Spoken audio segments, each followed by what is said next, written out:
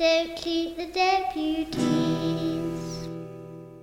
Hello and welcome to another edition of Don't Shoot the Deputies, a podcast run by two deputy heads living on opposite sides of the country.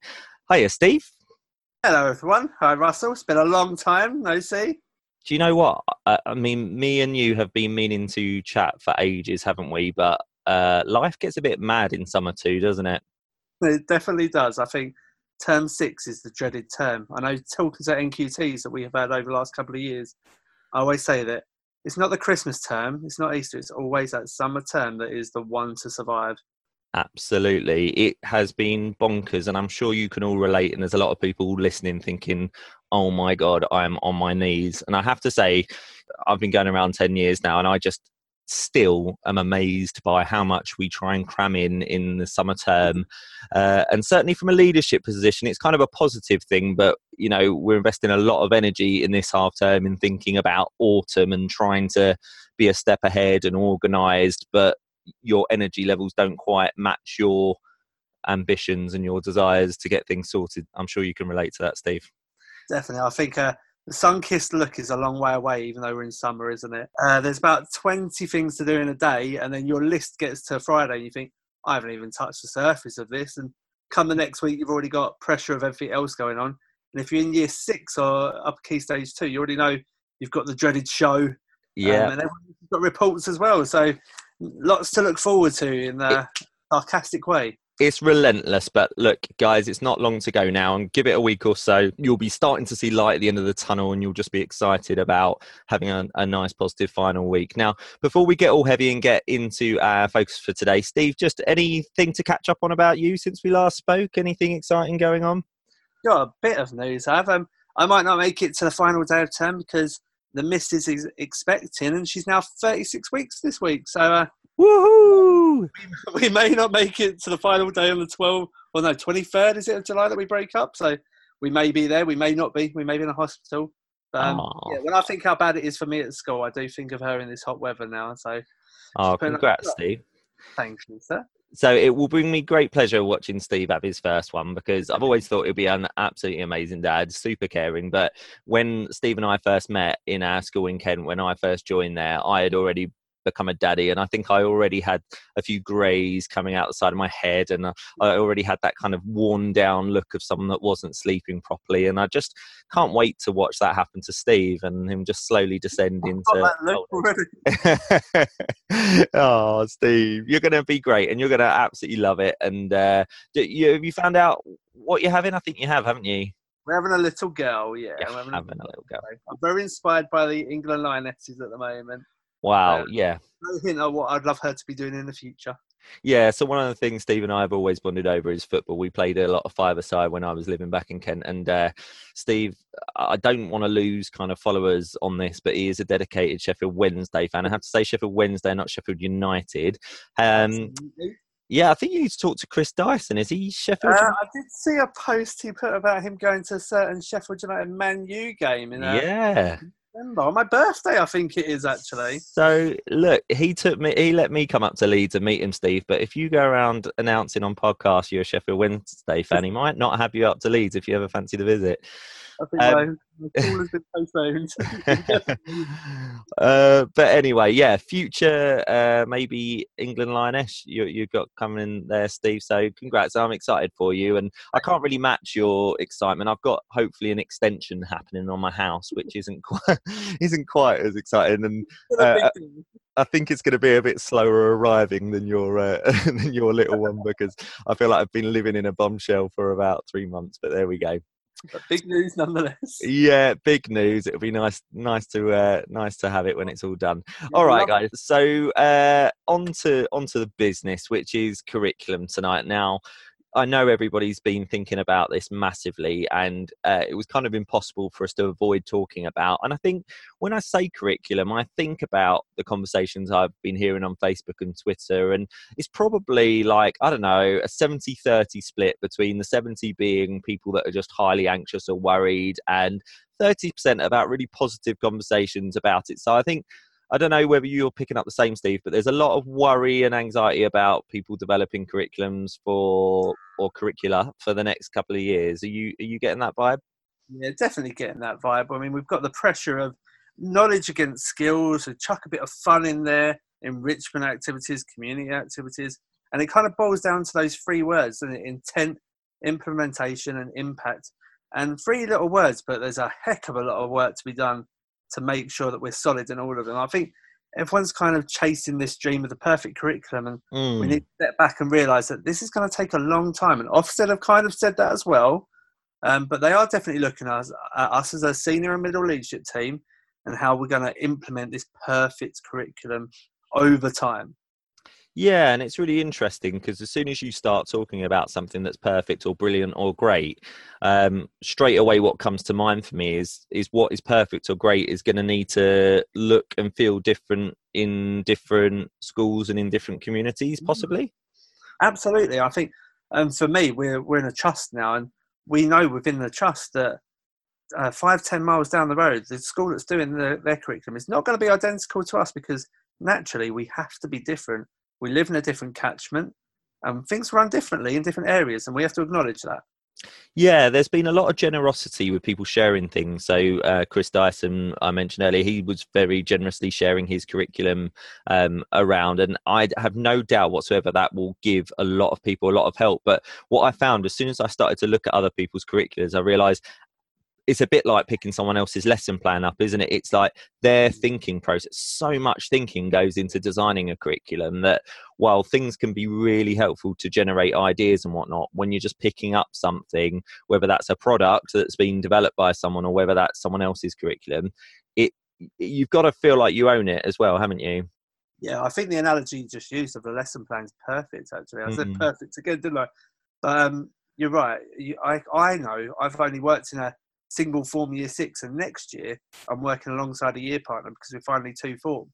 Right. And in my head, I'm trying to combat this. Well, if we do shared planning, it's less work to a degree, but I still have to personalise the planning because you can't just take someone's plan and do it. And that's the same as a curriculum. You can't take an off-the-shelf curriculum and expect it to work for you. So what do you think, Steve? Like, one thing I thought we could explore, and we've kind of touched on a few things already, but start by just thinking about what are the challenges of developing a curriculum? What do you see from your point of view as kind of the biggest things that people have to overcome or think about? I think time is a massive factor. I know for us at the school, we're trying to timetable the wider curriculum into our curriculum as it stands. And it's difficult to fit every lesson in and make sure the children are getting the adequate time for PE, computing. Yeah. You've got so many hats to juggle there, and you need to have people that have got experience and the real gravitas to make sure that they're leading their subject.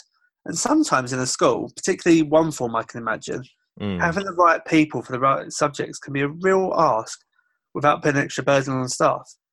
That's a really good point, the thing about balance, because we've heard this phrase balanced curriculum thrown around for many, many years, that it should be.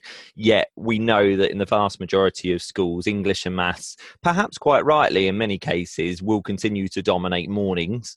So you're quite right that once you're left with 5 afternoons and 2 hours of statutory PE, you're suddenly really quite... is quite tight, isn't it, then to fit everything else in and give it a good deal. But one of the conversations we were having at our school, because that was our starting point, was to think about balance, how much, because you kind of can't go about designing your curriculum until you're a bit clear about how much time each subject is actually going to get, but was really around how much time do these things get already? What's going on in our school already? And I put on Facebook and Twitter, I think yesterday, some questions that we had asked our pupils about their kind of amount of different subjects they were getting. And I think it's still the case in a lot of schools, unless anyone sat down and mapped out how much time those subjects should get, it is kind of hit or miss, isn't it? It depends on teachers' interests, etc., how much each of those subjects get. Yeah, and I'm one of the worst examples. I remember in my NQT year, just finished year 3 with my class, and went to pass on the books to the new year 4 teacher, who was you.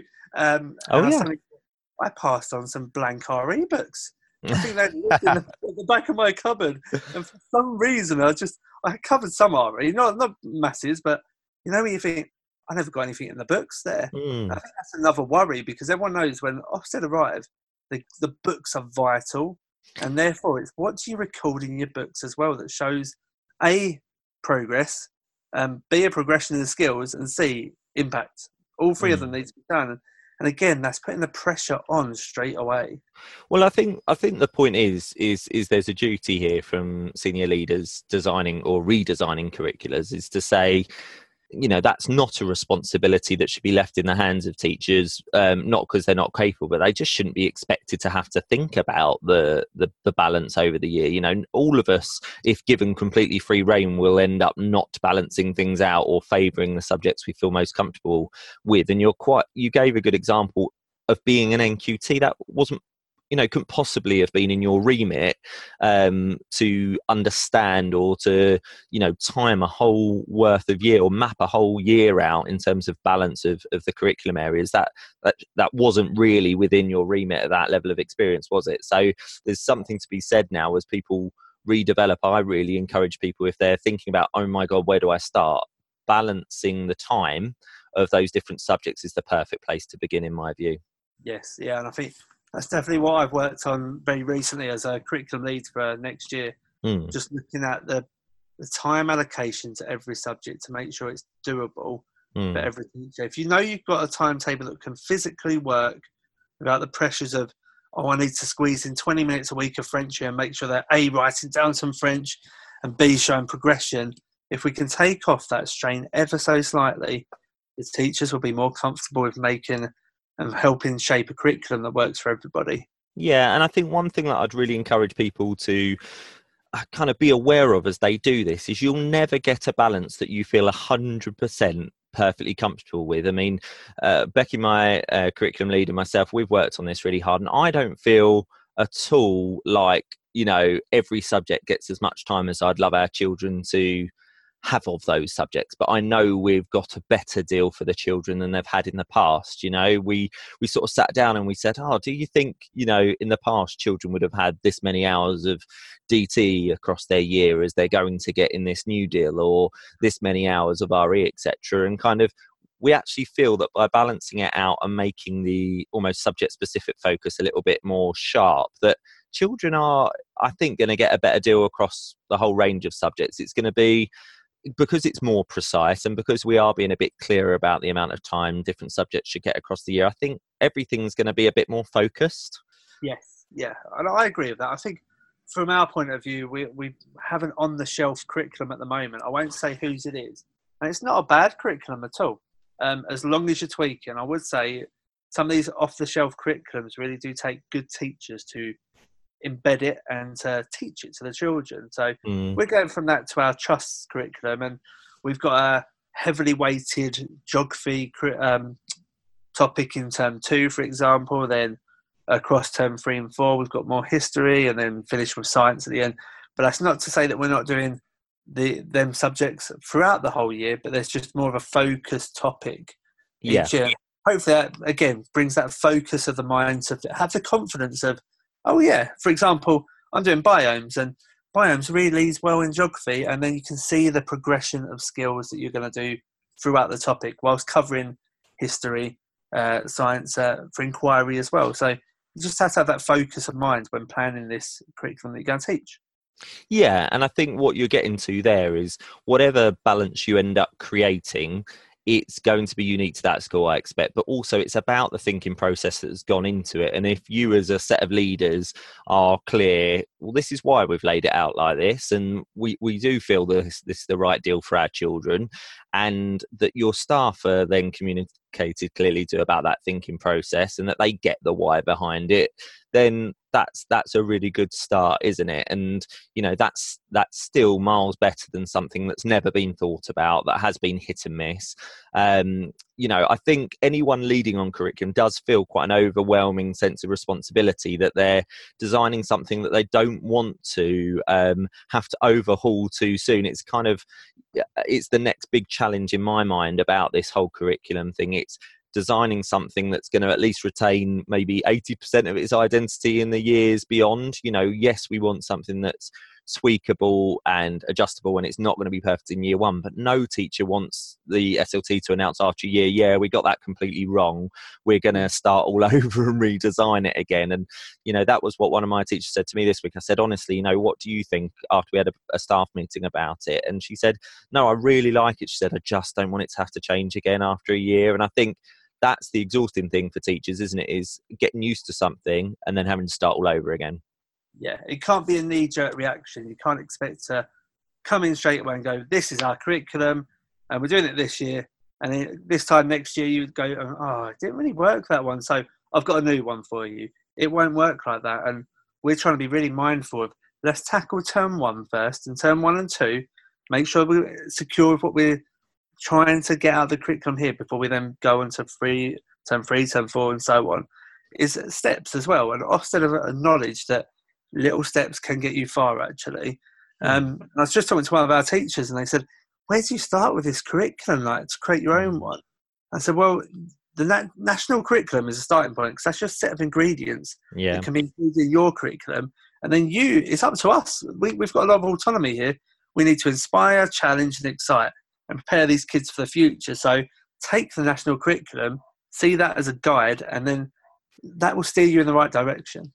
Well, that's a great point about the curriculum, Steve. The national curriculum is that, the conference that really got Becky and I thinking about this curriculum design was by Andrew Percival and Claire Seeley, and Claire's going to join us on our next podcast, hopefully, and talk this through a bit more. But what was really good talking to them about this was they were just really encouraging us to think right back to that time when, the new curriculum came out, because they made the great point that the new curriculum came out at the same time that Life Without Levels kicked in and new assessments were about to kick in. And actually, schools at that stage, and we didn't even have a paper copy of the national curriculum given to us like we did with the old curriculum. So actually, the curriculum kind of went past us, over our heads. We were too busy about worrying about maths and English and getting ready for new tests in 2016. Now's the time to stop, pick that national curriculum back up and go, what is in there? What should we really make sure we're hitting? And you're right in that there's a lot there that you can work with, so it's not a completely blank canvas, but equally it's loose enough to give you a fair amount of flexibility. And it's that whole thing is, some people kind of hate that because they would rather something be kind of a bit more detailed and nationally agreed. But for people like myself, if I've got a bit of time to work on this, and we have worked on this for some time now, there's something really exciting in going, right, how do we map this kind of knowledge or skills across time? And it's really different in different subjects, Steve, isn't it? Like history, it does tell you about a certain amount of British history that needs to be in there, or a certain amount of like world history or non-European histories, etc. So there's a bit of choice there.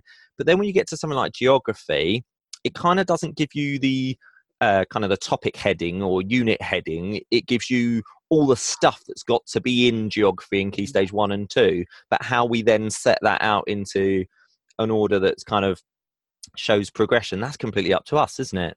Yeah, and you're so right. And I remember sitting there last week doing a bit of curriculum work, and I was looking at the topics and thinking, hold on, what does music look like in that topic? And then what are the standards like for the music within this topic? And what evidence do I have to collect and ask for the teachers? Like, how will we demonstrate that we're teaching music effectively in that topic? And then it led to silly questions like, right, do we have a topic book only, or do we get music books and so on? And we'd step back and go, whoa, let's not pressurize ourselves into what we're doing here. We know what works best for the children, and in terms of the intent there, what are the expectations, what is the knowledge, and what's the rationale behind what we're doing here? That's a really good point about, sorry, Steve, that's a really good point about rationale, isn't it? It's the thinking that's gone into why are we doing it in the way we're doing it. So for us, something that was really important was we actually really felt quite passionately that we wanted to bring back subject-specific disciplines. We recognised that children had a generic label for everything that wasn't maths and English, and it was the word was topic. And some people might have no problem with that, and if you don't, that's fine. I'm not criticizing that, but in our school that did bother me, because it bothered me that a child didn't understand whether they were thinking like a historian or a geographer, because I feel the disciplines of those subjects are important. And it's not that I'm anti cross-curricular. In fact, we've developed some really powerful cross-curricular links. But what Claire Seeley and Andrew Percival spoke about that really inspired me is they talked about, I mean, you were talking about kind of thinking about your year earlier, Stephen. You were talking about making sure at least your first term sorted. Well, to a certain extent, we're in the same position in terms of the detail. So the detail of term one is what's sorted. But in terms of the mapping out of all the subjects and the units for the whole year and the whole school, that is done. I don't know where you're with that, but that is done, and the detail will come a bit later in some of those areas because it's a mammoth piece of work to thrash that out.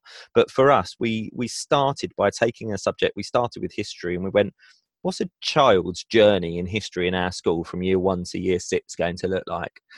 And that is just a really lovely way to begin your curriculum journey. And then when you then do that for the next subject, and you start doing that for geography, for argument's sake, what really happens quite magically is you start going, oh, well, there's a really obvious cross-curricular link just by chance, that's powerful. Let's make that.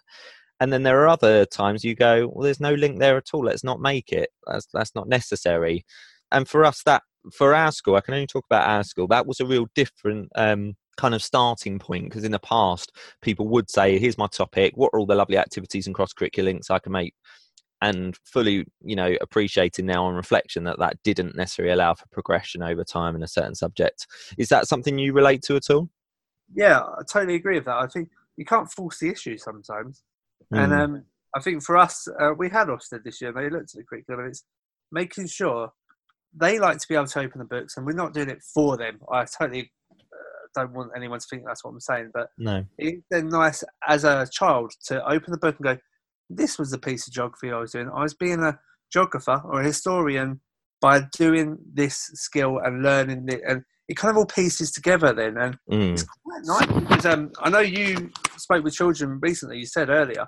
I can imagine the feedback when you said that. Steve, it was so funny. A piece of history that you did this year. I would love to know the response in that. How did you do it? Did you talk to them as a group or individually, get them to write the answers? Because I think pupil voice is the most telling for the wider curriculum. For us, in a way, I wish we'd done it earlier, but to be honest, it didn't tell us anything we were overly surprised by. We kind of have done it very much for ourselves because we thought, actually, wouldn't it be nice to have a snapshot of children's view of curriculum now and sort of do that again in 6 months and then again in a year? And yeah, that's lovely to show other people, but that's more for us. It's more for our own confirmation, is have we moved forward with this? And there's always a limit to how reliable that is as a piece of data, is talking to children, but it always gives you an insight. I mean, we had already started work on the curriculum and then felt, let's talk to a few children. So just one of our teaching assistants, actually, we gave the survey to, and we just said, could you just go and catch up with a range of children? So she chose quite a random sample of about a dozen children across the school, and ask them those 8 questions that, if you don't know what we're referring to, are on our Twitter and Facebook page. But just they were generic questions like, what's your favourite, or can you tell me 5 subjects that you learn at school other than maths and English? Or, what's your teacher's, my favourite one is, what is your teacher's favourite? What do you think your teacher's favourite subject other than English and maths is? Because I'm a strong believer that children pick up our passions, and I was really interested, but my favorite answer to that, which I put on the comments on the Facebook page and on the thread on the Twitter page, was we asked the children, what do you think your teacher's favorite subject is other than maths and English? And the child said, I think it's SRE, because she loves saying those rude words over and over again. Which just really made me laugh. But it's revealing, and it told us some things we knew, that children weren't really using that language of subject-specific disciplines. They couldn't really reflect on enough, to the extent we'd like, on what they'd done in certain subjects. And it also revealed where certain subjects were getting a much bigger sort of lion's share of the time. So it was nothing we didn't know, and it wasn't about making people feel bad or making teachers feel bad, because actually the structures and systems that are in our curriculum at the moment have to come from SLT. As I said earlier, that can't be left to chance. That can't be expected, that teachers have to somehow in their heads map out a whole year of balance and just keep that sort of intuitively going in their head, making sure they're totting up the same amount of hours for every subject. That can't be all on them. You have to put systems and structures in place that just allow that balance to happen, and then free teachers up just to teach. I mean, for me, one of the biggest challenges moving on from all those points was also about what content you do put in and how prescriptive do you be with that. And I think that's something that a lot of people have been talking about online, is how much do they tell teachers what they want them to teach. Where do you stand with that, Steve? Mixed balance, really, because I think having autonomy as a teacher is what we all love. So you can't, we shouldn't be trying to please the wider picture. We should be letting our teachers deliver. And I think having confidence in the staff goes a long, long way. And I think when we're looking at how we implement this curriculum, we're really looking at, yes, the quality of teaching has got to be there, but how are we getting there? What CPD are we giving? What pedagogy are we looking at? And how are we closing the gaps in these pupils' experiences? And I think we need to be brave, and we need to go, look, as a staff, we can work together here and give people that outlet and chance to have a say in how they wish to deliver it. Now, I'm not saying go blind and go free will and say, just go teach what you want. I think if we've got the right knowledge maps and skills maps for the curriculum, then the concepts will develop within the topic. But you hit the nail on the head, Steve. You said we were, about letting them decide how to teach it. And that's the conversation we've had in our school, is actually we are going to tell you what we'd like the content to be, but how you make that come alive for the children, how you enable them to learn that, is up to you. And that was a real hard decision about the what to teach. We and ahed about how much freedom to give people with that. And actually we decided after a while that we've had certain topics, to go back to that word, that's been in our curriculum for donkey's years, like Egyptians, like Romans, those classic history ones. But what experience children get of those units is completely up to chance at the moment as to what teacher happens to be in there. Yes, they'll get maybe half the same content, but the rest will be down to what the teacher just decided they were going to do. And again, for me, that's a responsibility. It's not that people aren't able to think of the content. It's not that they're not capable. I actually just don't think they should have to. I don't think a teacher should have to sit down and go, right, I've got the Egyptians coming up, I've got to decide on what the content is. That's an enormous burden, because what we see as senior leaders is the bigger picture of that child's education. And what that teacher might inadvertently do is give them knowledge or skills that doesn't build at all on the previous year, of what that child got in history the previous year. So our job is to think big and go, well, actually, no, it's really vital we say what the child's going to learn in Egyptians in that year, because actually that builds on something that happened the previous year. And if they don't know this, this and this, that's not going to set them up well for the following year when they're then doing this history unit. So we made the decision that we were going to be quite prescriptive about the content, about the what to teach, but we've said to people how that comes alive, that's where we'd like you to invest your time from now on. I don't want you spending half your PPA time mapping out all the stuff you've got to teach. I want you to spend that time putting your slides together and deciding on what's going to be in your lessons. That's what I want you to do. That's an effective leadership team. They're actually really supporting the teachers, because you do not want pressure and panic every week going, I need to create something new now for the Egyptians. Exactly. And if you've got, and you know what happens then, you resort to bog standard resources online, anything you can find on TES or certain websites. I know what you mean. And it really takes me back to my initial days as a maths subject leader, Steve, because I came from the view as a maths subject leader of, I love maths, don't give me any resources, don't give me any schemes. I want freedom. So I would dip my toes into a bit of Enrich, and then a bit of this and a bit of that and a bit of that. And I would cobble together this week of exciting resources, and I would expect others to do the same. But what I didn't realise, and I do now in hindsight, is I was expecting too much of people that weren't necessarily specialists in that subject. Is actually, you've got to give someone something.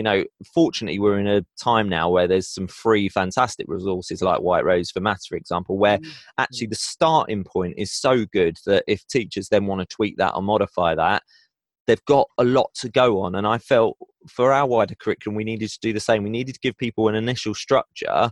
They shouldn't be having to just think up knowledge content. And also, while we do become more knowledgeable over our years of teaching, we don't know everything about every history and geography thing in every year group, particularly if we then switch year group to somewhere new and we've never taught World War II before. We might not have done that beyond, year 9 at school. So actually, you're right, that's not our job to know all that.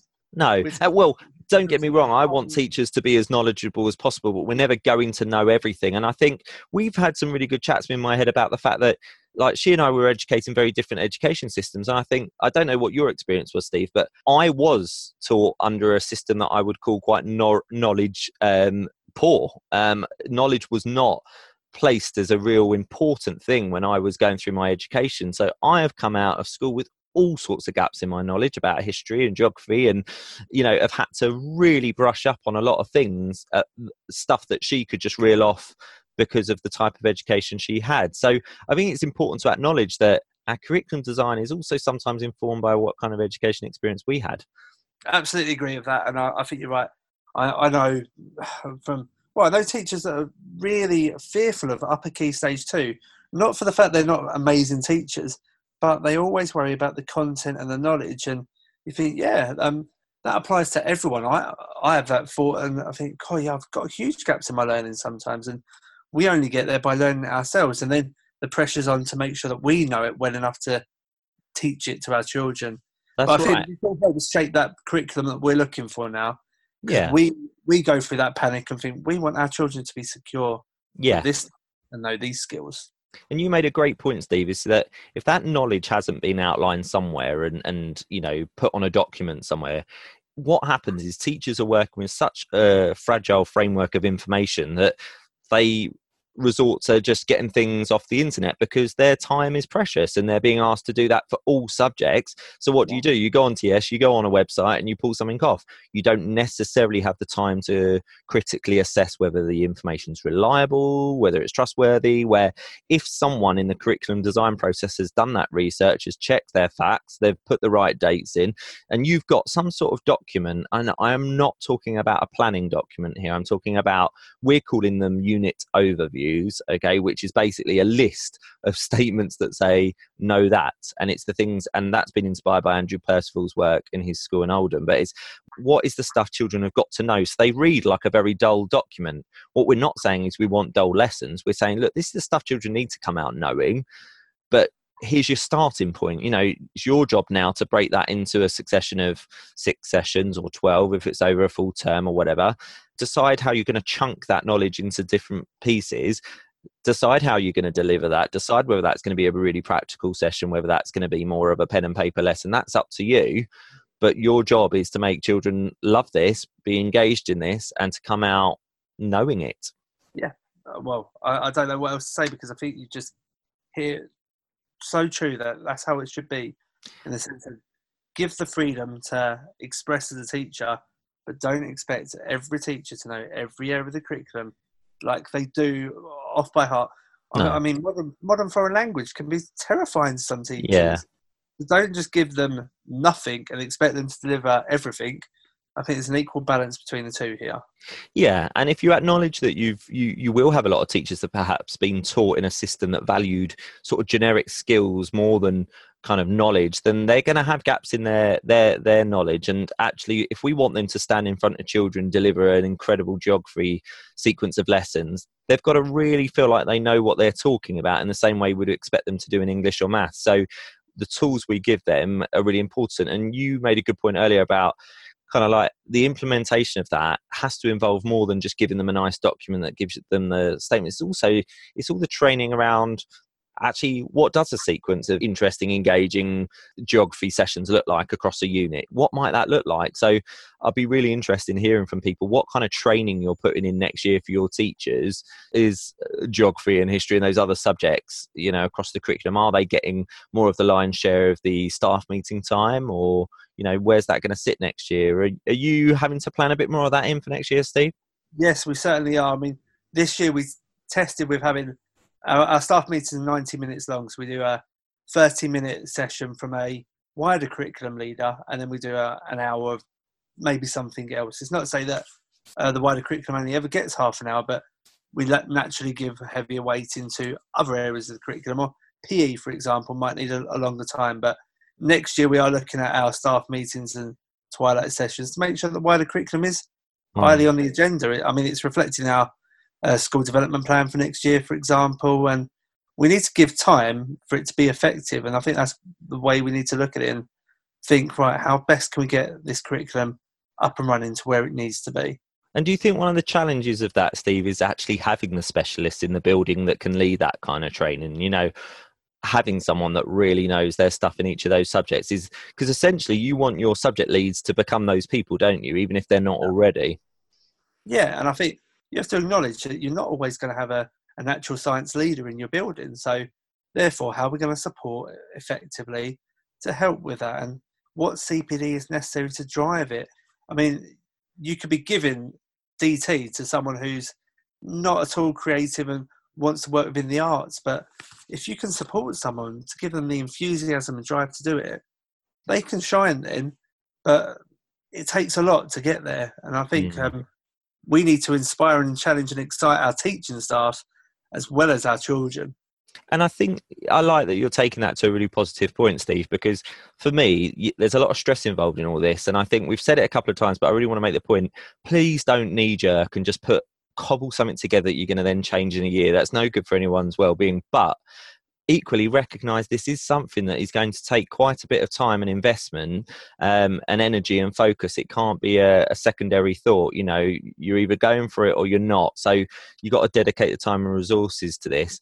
But you're right, Steve, it should be a positive thing. It should be about empowering people, and it should be a really exciting time. I mean, I'm buzzing about curriculum because I just think I already, as an adult who has been responsible for putting a lot of unit overviews together and things, I'm like, my brain is exploding with information I didn't even know before, stuff that I didn't get the joy of teaching when I was class-based, because I did specialise in upper key stage 2. So lots of things I didn't know about or wasn't an expert in. And I just love that I know so much more than I did. And that excites me that our children are going to get that experience and they're going to get that love of knowing stuff and being excited about knowing stuff. And I think one thing I did want to address in this podcast is I worry that for some people, there's a concern that when you start talking about knowledge or a knowledge-rich curriculum, that it's talked about as like an opposite end of a spectrum of something to do with skills, like it's either not compatible or it's an opposite thing. But for me, one thing that was really inspiring about Andrew Percival and Claire Seeley's conference is they talked about how a knowledge-rich curriculum, it allows skills to actually happen. So, yes. You know, so the great example I think they gave in one of the slides was, you know, if you gave me a missing angle problem in a triangle and you said, figure out the missing angle, I can't do that unless I know that the degrees in an angle in a triangle have to add up to 180 degrees, the interior angles. If I don't know that, I can't do the skill. I can't problem solve. And this is the point that I'm making, is that if we give children a knowledge-rich curriculum, if we allow them to acquire lots of knowledge over time, and that doesn't mean sitting in a room learning rote facts in a really dull, boring way. That can still be really practical, that can be engaging. I've got issues with the word fun, as you know, but it can be engaging and it can be meaningful. Doesn't mean that we're not going to do skills anymore. In fact, like, I think skills are going to be done much better in my school in future because of the emphasis on knowledge. I don't know what you think about that. Yeah, and I know I said earlier, knowledge maps and skills maps for the curriculum, but they are entwined at the end of the day. Yeah. It's right. You need the knowledge to develop your skills, and you need your skills to demonstrate the knowledge. So that is a lovely analogy of the triangle there. But I think that's the confidence we need to have in our wider curriculum as well. Yeah, maths is a lot easier to go knowledge and skills and see it. We then need to be able to show the impact of the knowledge and the skills in our wider sense. And I think you get that from talking to the leaders in your school and governance and having this vision and clear message of this is how it is. Work alongside, don't dictate it, but work alongside with the teaching staff to ensure that there is enrichment, because from that, your cultural capital for the curriculum is actually very rich. Well, that's And a great point, because I think people have worried that this phrase cultural capital that's been bandied about and been in that Ofsted framework is seen as something separate, where for me the point is your curriculum delivers cultural capital, doesn't it? If cultural capital is about access to more opportunities, the wider world, a curriculum should provide that. If I've got a curriculum that gives me a really broad understanding of the world and is engaging and rich. Again, Russ, go on. sorry, that will differ from school to school, area to area, because we all have different needs for our cultural capital to be rich. Yeah, it's going to have a regional element to it, isn't it? There's going to be some stuff which is generic to wherever you are in the country, but there's going to be some stuff that's about specializing on the knowledge or skills that's going to really provide the children your little pocket of the country with what they need to succeed and go and make something of themselves. So I think it's an exciting time, and I think I do welcome a lot of the messages Ofsted are given about it, but I think it's a time more than ever for leaders to come back to their principles, believe in the stuff they believe in, and stick strong to that conviction. I think the worst thing someone could do now is do something, cobble something together they think Ofsted will like, then blag it to Ofsted, and Ofsted kind of see through the fact that you haven't really thought it through and that you don't really get it. That you've not thought through why you're doing what you're doing, that it's not coherent, that you can't articulate the purpose of it. And for me, it's an exciting time to go back to the stuff you believe in, and that might look different in different parts of the country, but as long as you do it with conviction, you map it out clearly, and it's strategically sort of planned for, it's going to be a lot better than it is at the moment, I would imagine, in many schools. Yeah, brilliant way to end, I think, there, Russell, because Love Island's on very shortly. Oh, Steve. Appearance. Shocking. Craig David's on tonight, is he? Oh, I know. Don't get me started. Even I had to chuckle about that one. Well, there's your cultural capital. Hang on, isn't Sunday the day he chilled in that song that he sang? I said that last night. Oh, yeah, did I? Oh, exactly. I nicked your joke. It's not working right for him, is it? No. All right. Well, look, guys, we're getting very knowledge poor getting onto Love Island and Craig David. So, look, I hope that was food for thought for you.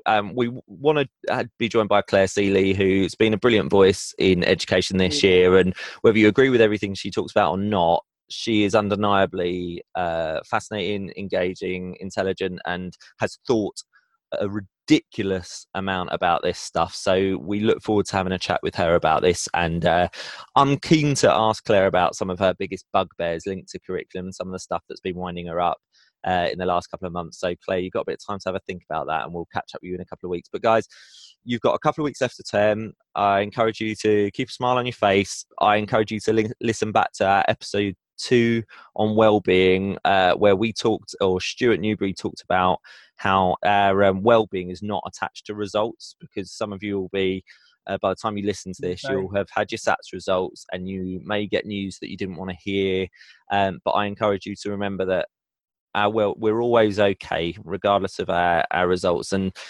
results are just an indicator of stuff that might have gone on 7 years ago, 6 years ago, 5 years ago, and so on. Stick firm to your principles and the things you want to do in your school, and don't be too bogged down just by what happens on Tuesday. And we can do it, and we will get to the end of term. This time next week, we'll be into single figures for our countdown, and you're so right. We need to look after ourselves, and year 6, year 2 teachers going through the SATs, it's not all down to us. So let's not put it all on our shoulders. We'll get through it, we'll fight through it, and we'll come back even better next year. Great message to end on. Guys, have a wonderful couple of weeks. Keep smiling. Keep getting enough rest and sleep, because you'll need it. And we look forward to speaking to you again soon. See you, everyone. Bye. Don't keep the deputy.